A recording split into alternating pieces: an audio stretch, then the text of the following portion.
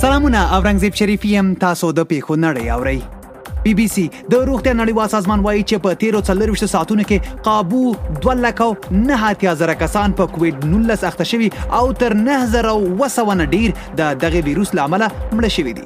اسوسییټډ پریس د امریکا د مینیسوټا ایالت هغه کس چې په کال 1940 کې د یوې میرمنې په قتل تورن وو 40 کال وروسته مجرم وبلل شو او د ساوث ډیکورا په ایالت کې د 9 کال په عمر ونیول شو. جیو نیوز د پاکستان په راولپنډي ښار کې د جمعې په شپه د شخصي دښمنۍ له امله مخالفین د خپل دښمن په کور ننوتي او د 15 ښځو په ګډون 4 ماشومان یې په ډزو وژلي او 3 نور ماشومان یې ټپیان کړي دي.